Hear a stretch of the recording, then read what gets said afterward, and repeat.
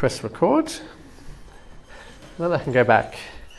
Now, I hope you guys are ready for a lovely sermon on some really basic kind of cruisy stuff, because I believe when I was reading that passage, there's a lovely verse in there that kind of stands out around verse 26 that tends to raise a lot of questions for a lot of Christians. So hopefully today I'll get to answer some of those questions that you have. But by way of just a basic outline of what we're doing today, I have three kind of points we're going to go through. Oh, I'm already probably at that one. Let's go back to the 3 points. Here we go, 3 keys. We are going to be looking at Jesus' sacrifice being the greater and better sacrifice. We're going to talk about the application of that. We're then going to deal with the difficult verse of 26 and deliberate sin, which then flows into further application. Okay, so it's really, Jesus' sacrifice and a lot of application. But because of this verse, it's a bit difficult. I know that when I read it, I had 1,000 questions in my head. I went and did further research. I even went back to an essay that I wrote at college that was like a big project that I did on the unforgivable sin and the atonement of Christ. So quite enjoyed going back and reading my old terrible writing. But hopefully today we will all benefit from what is in front of us from this passage. So let me just quickly pray and then we'll get stuck into it. Heavenly Father, I want to thank you so much for sending your Son to be the greater sacrifice for us. I just ask, Lord, that you will open our hearts today. May we hear your word. May it affect and impact our lives so that we can live as your people in this world. Amen. So we're going to start by looking at Jesus, the greater sacrifice. And that starts off for us very quickly in verse 1 through to 4. So have a look at your Bibles. Hopefully you've got those open. And it says, the law is a shadow of the good things that are coming, not the realities themselves. For this reason, it can never, by the same sacrifices repeated endlessly year after year, right? So it can never make perfect those who draw near to worship. So the Old Testament sacrifices never, ever made anyone perfect so that they could draw near to God to worship. Now, these are actually going to be repeated things throughout this chapter. The idea of being made perfect, coming near God to worship. Okay. Otherwise, verse 2, would they not have stopped being offered? For the worshippers would have been cleansed once for all. That's going to repeat throughout as well. And would no longer have felt guilty for their sins. So not only is the sacrifice meant to make them perfect, but it's meant to get rid of the guilt of your sin. But this Old Testament sacrifices do not do that. Instead, in verse 3, those sacrifices are an annual reminder of sin. It is impossible for the blood of bulls and goats to take away sins. Which kind of begs, what's the point of all those Old Testament sacrifices that were laid out? And the point is, verse 3, they were given to us to remind us of our sin. Let me show you a little sketch here. This is Herod's temple. So the temple in Jesus' day, the temple that was probably still around when Hebrews was being written. And I want you to note a few things about this lovely picture. And that is that if you are a Gentile like me, then you get to come into the court of the Gentiles, which is where the temple priests and stuff were all selling the animals and stuff that Jesus tipped over. It's where Jesus sat with his disciples to teach them quite often. Solomon's colonnade, right? All these great big columns that kept you out of the rain, right? That's all the Gentile court. So you can go there. Congratulations. If you're an Israelite, you get to go a bit closer to God. So you get to go into the court of, well, this is the court of women. So women, you get stuck there. Sorry. Right? As an Israelite female, you can get that far. The boys get to go in a little bit further. You'll see around the outside there's the court of Israel, right, which is around the outside of the court of the priests. So if you're a Levite and you're a male, you get to go in to the court of the priests, which is where all the sacrifices were made and where the bowl was to cleanse all the water, like the bowl of water and stuff, if you're familiar with those kinds of things. We then finally get into the actual temple. So there's all these barriers that are reminding you that you are sinful, that you can't actually get access to God, because God is in the Holy of Holies, right? And we still have at one level for the priests, only the priests, and when they're on duty, right? If you're not on duty that month or that week, you can't go in there. But your job is to go in there, make sure the incense is still burning, the candles are still going, and then you get all the way into the Holy of Holies, where the high priest, just one person, can go on one day each year And it's only on the Day of Atonement, after he has made this big sacrifice, he has to go in there with a bucket of blood and tip it over the Ark of the Covenant and then walk out straight away.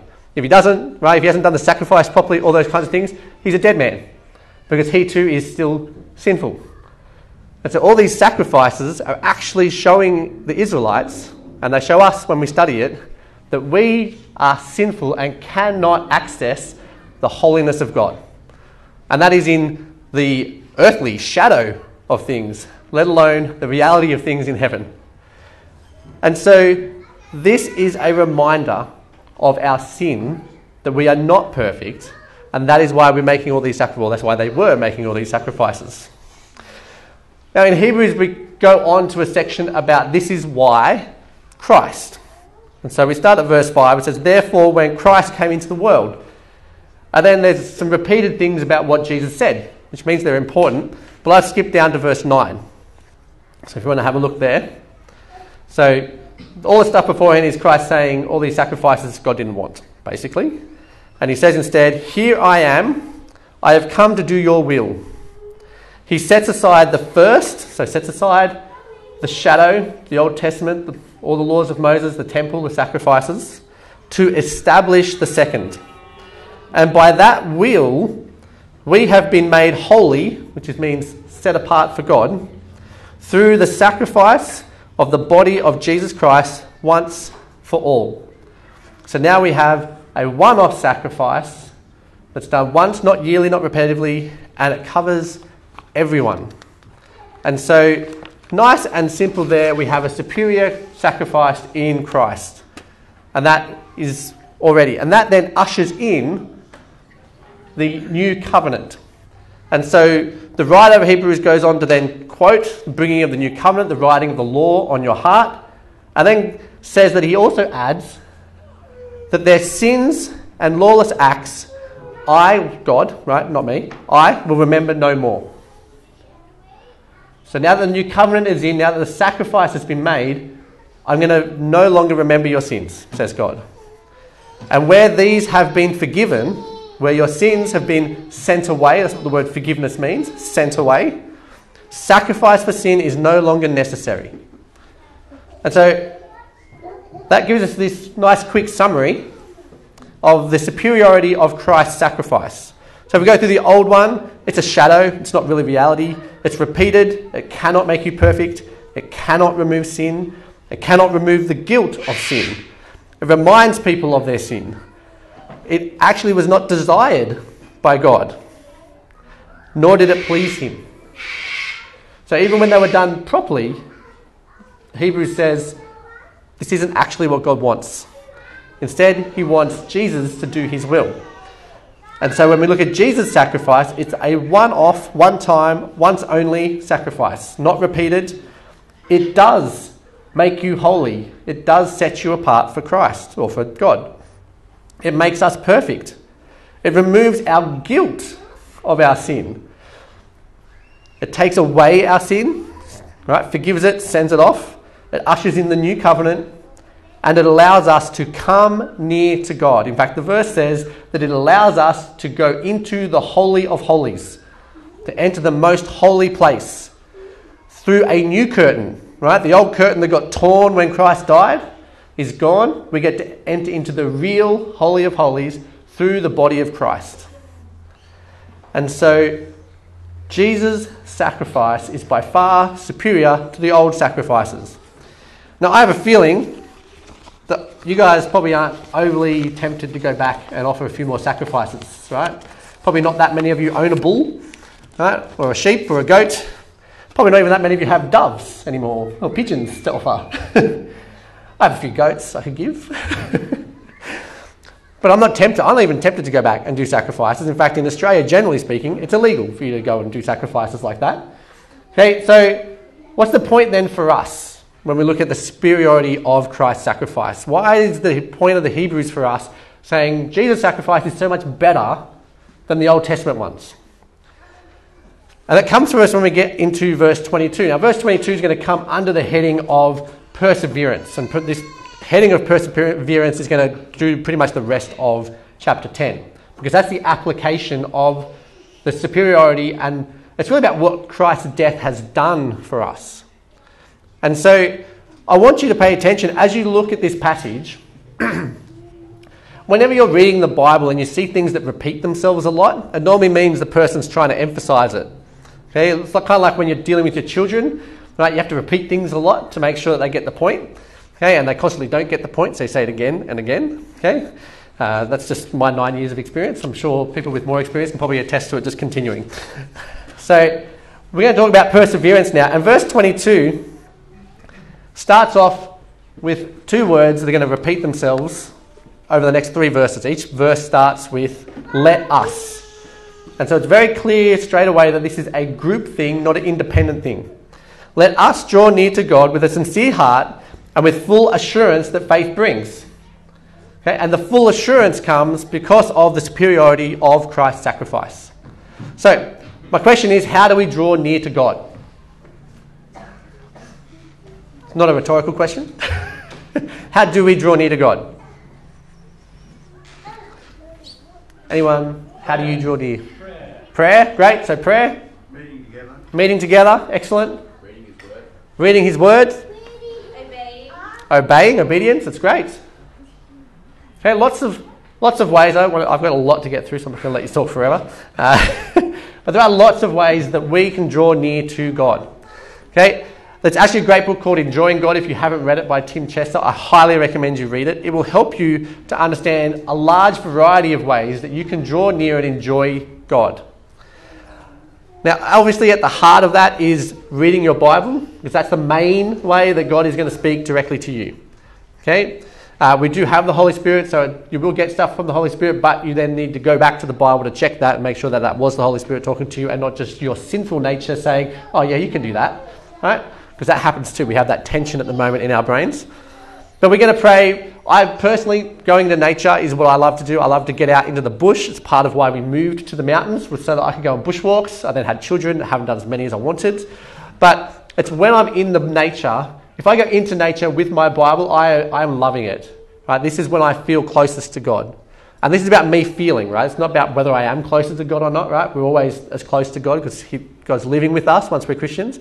But we feel closer at various times. So we're called to draw near to God in lots of different ways. The next verse, 23, tells us to hold on, right? Let us, see that repetition? Let us hold unswervingly to the hope that we profess, for He who promised is faithful. Now, it's very important when you read your Bible that you pay attention to a thing called conjunctions, right? They're the connecting words. So things like therefore, because, or the word for in this part, right? So we are holding unswervingly to a hope. Now, remember, in the Bible, when you see the word hope, it is not something that you're not sure is going to happen. It's just something you haven't seen happen yet. And so we hope for Jesus' return. We even kind of hope in His death and resurrection. We didn't see it, right? But we know it happened, right? This is a secure, sure thing. We just didn't see it. So we hope, our hope is unswerving. We hold on to it unswervingly, not because of us, right? That doesn't say because you are really good and faithful. It doesn't say because you always feel like you're really strong in the Lord. No.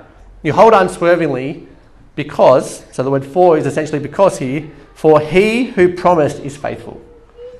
Because of the faithfulness of Christ and His superior sacrifice that we've been talking about, right? Because of His superior priesthood, because of His superior everything, right? That's what Hebrews is all about. Jesus is superior, full stop. That's the summary of Hebrews for you. Okay? But He is faithful. And He's the one who promised it, and therefore it's assured. And we don't need to doubt. That's verse 23. Let's go to the next verse. Because it is going to start again with a let us. And I think this verse particularly, we as a church do amazingly. It says, let us consider how we may spur one another on towards a love and good deeds, not giving up meeting together as some are in the habit of doing, but encouraging one another, and all the more as you see the day approaching. There's a lot in these two verses, I'm pretty sure. I have fans cheering each other on there, right? Because when you meet together, it's essentially your home ground advantage. Okay, this is when you come and everyone around you cheers you on, right? Everyone gets up, we're all going to start clapping each other, right? And cheering you on to doing good deeds, to loving other people and particularly loving Jesus. And as a church, we are really designed, our structure is all about meeting together. I've been here now maybe 3 years, and every GC I've been in meets twice a week. That's 2 days a week. They normally have DNAs as well, that's another day where we're going to meet up. And then we have our Sunday gathering. That's 4 days a week minimum if you're committed to your GCs and your DNAs, that you are actually meeting up regularly with other Christians who are spurring you on towards love and good deeds. Not to add to it, the number of cups of coffee that you get invited to with people here. You go and walk dogs with people. You go climbing with people. Okay, we do gardening together. We do everything together here. And the reason we do this is so that we can get alongside each other and spur and cheer each other on to following and persevering and doing the good deeds. In fact, sometimes it is us who provide the opportunity for you to do your good deeds. I had someone in my GC the other day say, I need help putting up a fence. So I said, great, opportunity for me to go and do a good deed. Went and helped put up a fence. It's not done yet, but that's okay. The opportunities we provide for each other. And our church is very secure in this area. It's something that's core to us. And if you haven't joined a GC yet, let me really encourage you to make that commitment of joining a GC.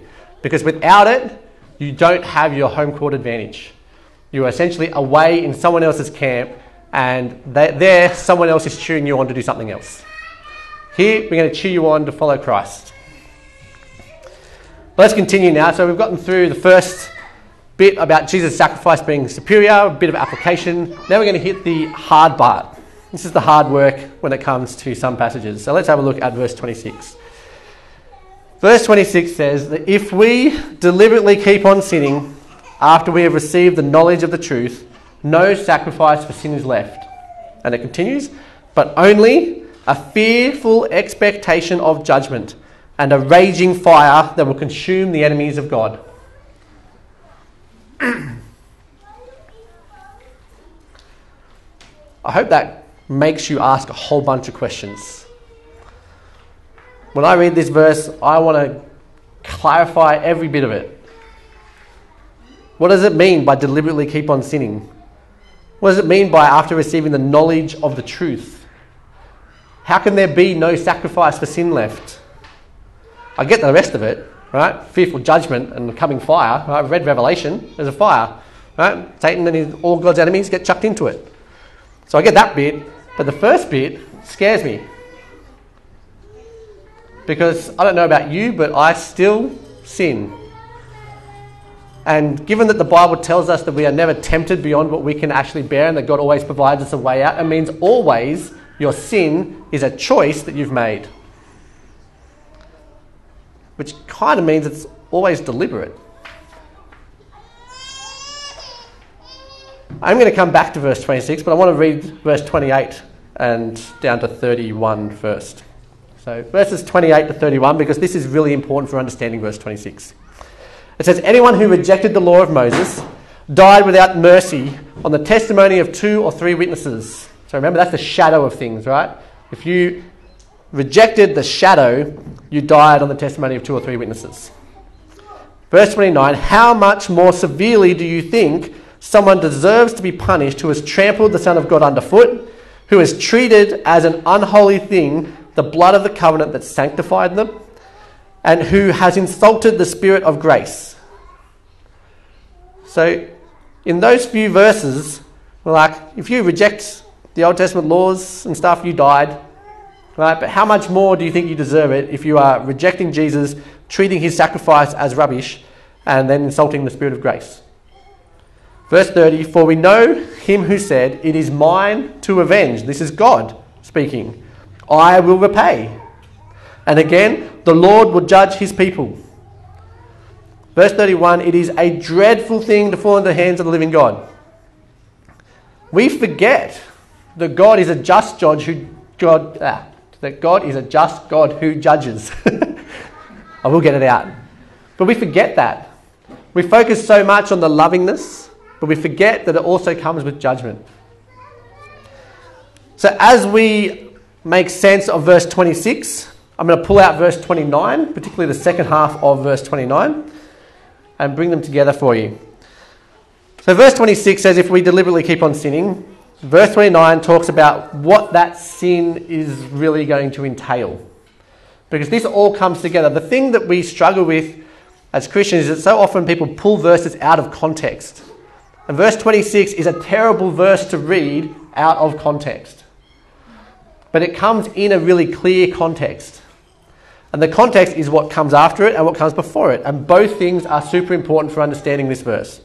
So if we deliberately keep on sinning after we have received the knowledge of the truth, the knowledge of the truth that this author is talking about is the truth he has been talking about from verse 1 of chapter 1 all the way through to this point. Jesus is superior. He has a superior sacrifice. It is a once for all time sacrifice that covers everyone.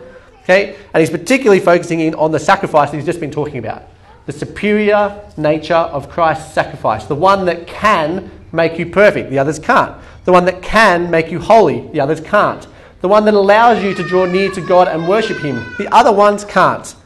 Okay? And so what he's saying here is that if you deliberately reject that, right, if you deliberately keep on rejecting the idea that Jesus' sacrifice is the only sacrifice that can save you, no sacrifice for sin is left.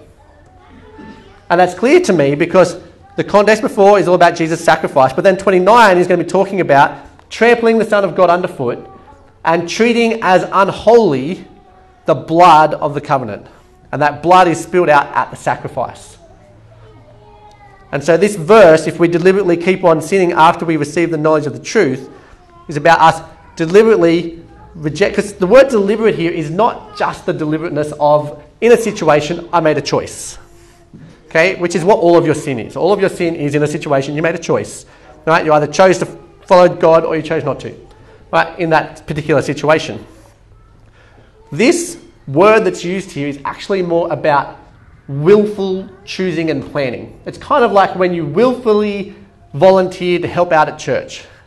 The same word is used for free will sacrifices that are made. You didn't just go, I'll make a choice now and here's for my free will sacrifice. No, you planned it out, you raised that goat, you made sure it was perfect, you selected it, you took it all the way down to Jerusalem and you slaughtered it. Right? It's got this idea of planning and deliberateness to it. And so if you are doing that deliberately, and essentially what you're talking about here is rejecting this superior sacrifice of Christ, because if you do reject it, there is no other sacrifice. That's what he's been saying, right? Jesus' sacrifice is the one that makes you holy, not the other ones.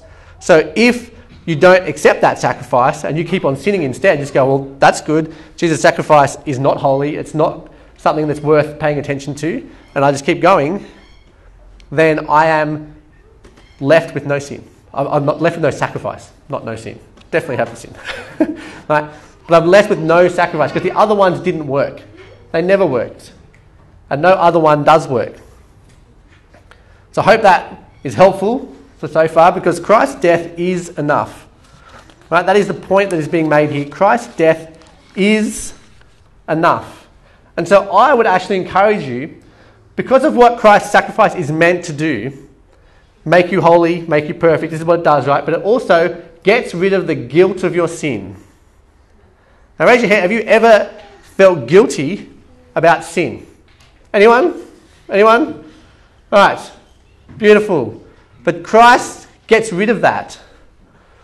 And our problem is that we don't let him.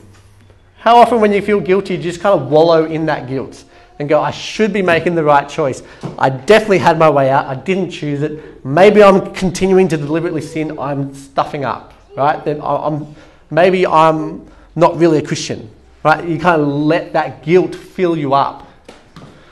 And the way to fix that is to come back to Hebrews and read what Christ's sacrifice does for you. And read the fact that it is not about you. You are not saved based on your ability to feel like you're still a Christian or your ability to go on and be perfect, right? I can't see any example in the Bible where there was a Christian who went on for the rest of his life and was perfect, right? Peter, one of the best, failed multiple times, right? Paul was shocking to start with. Okay, but these are our great big superheroes, right?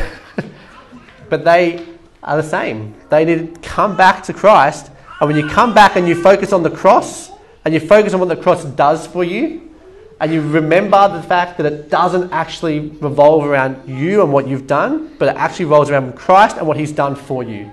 Right? We hold to the hope unswervingly, not because of us, but because the one who died is faithful and he never changes. Right? This is the God who never changes.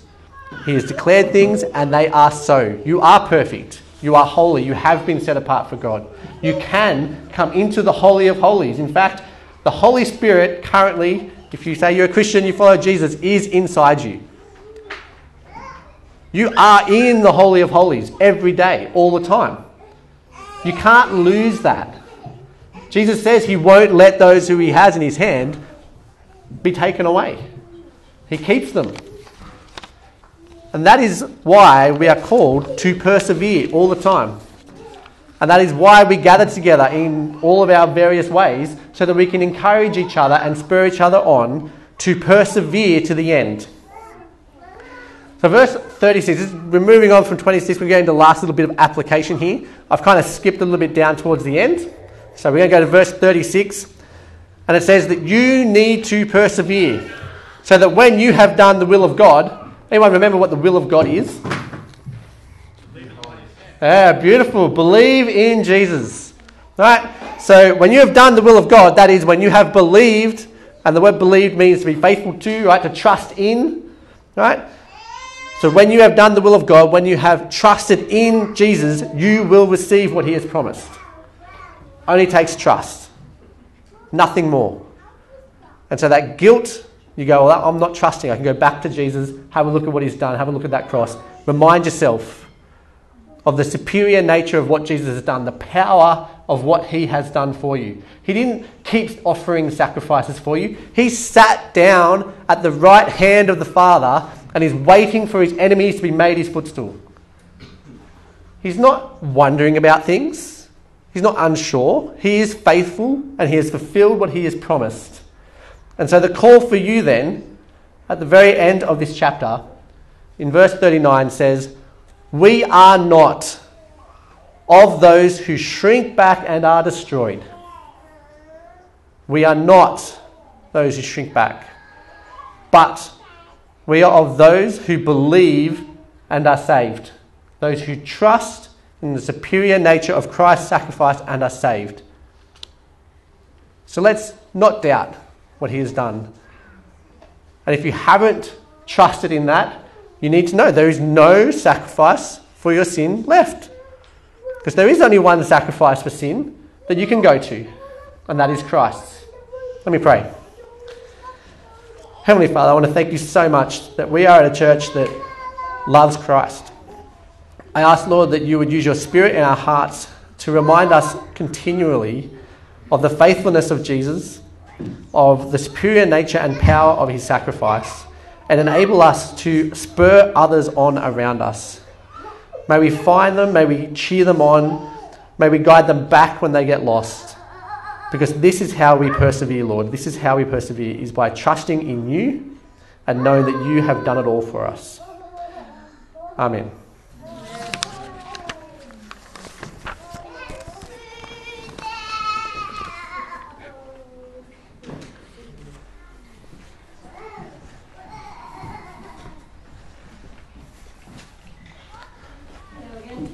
Let's pray together. Lord, I thank you for the talk we've just heard from Jesus.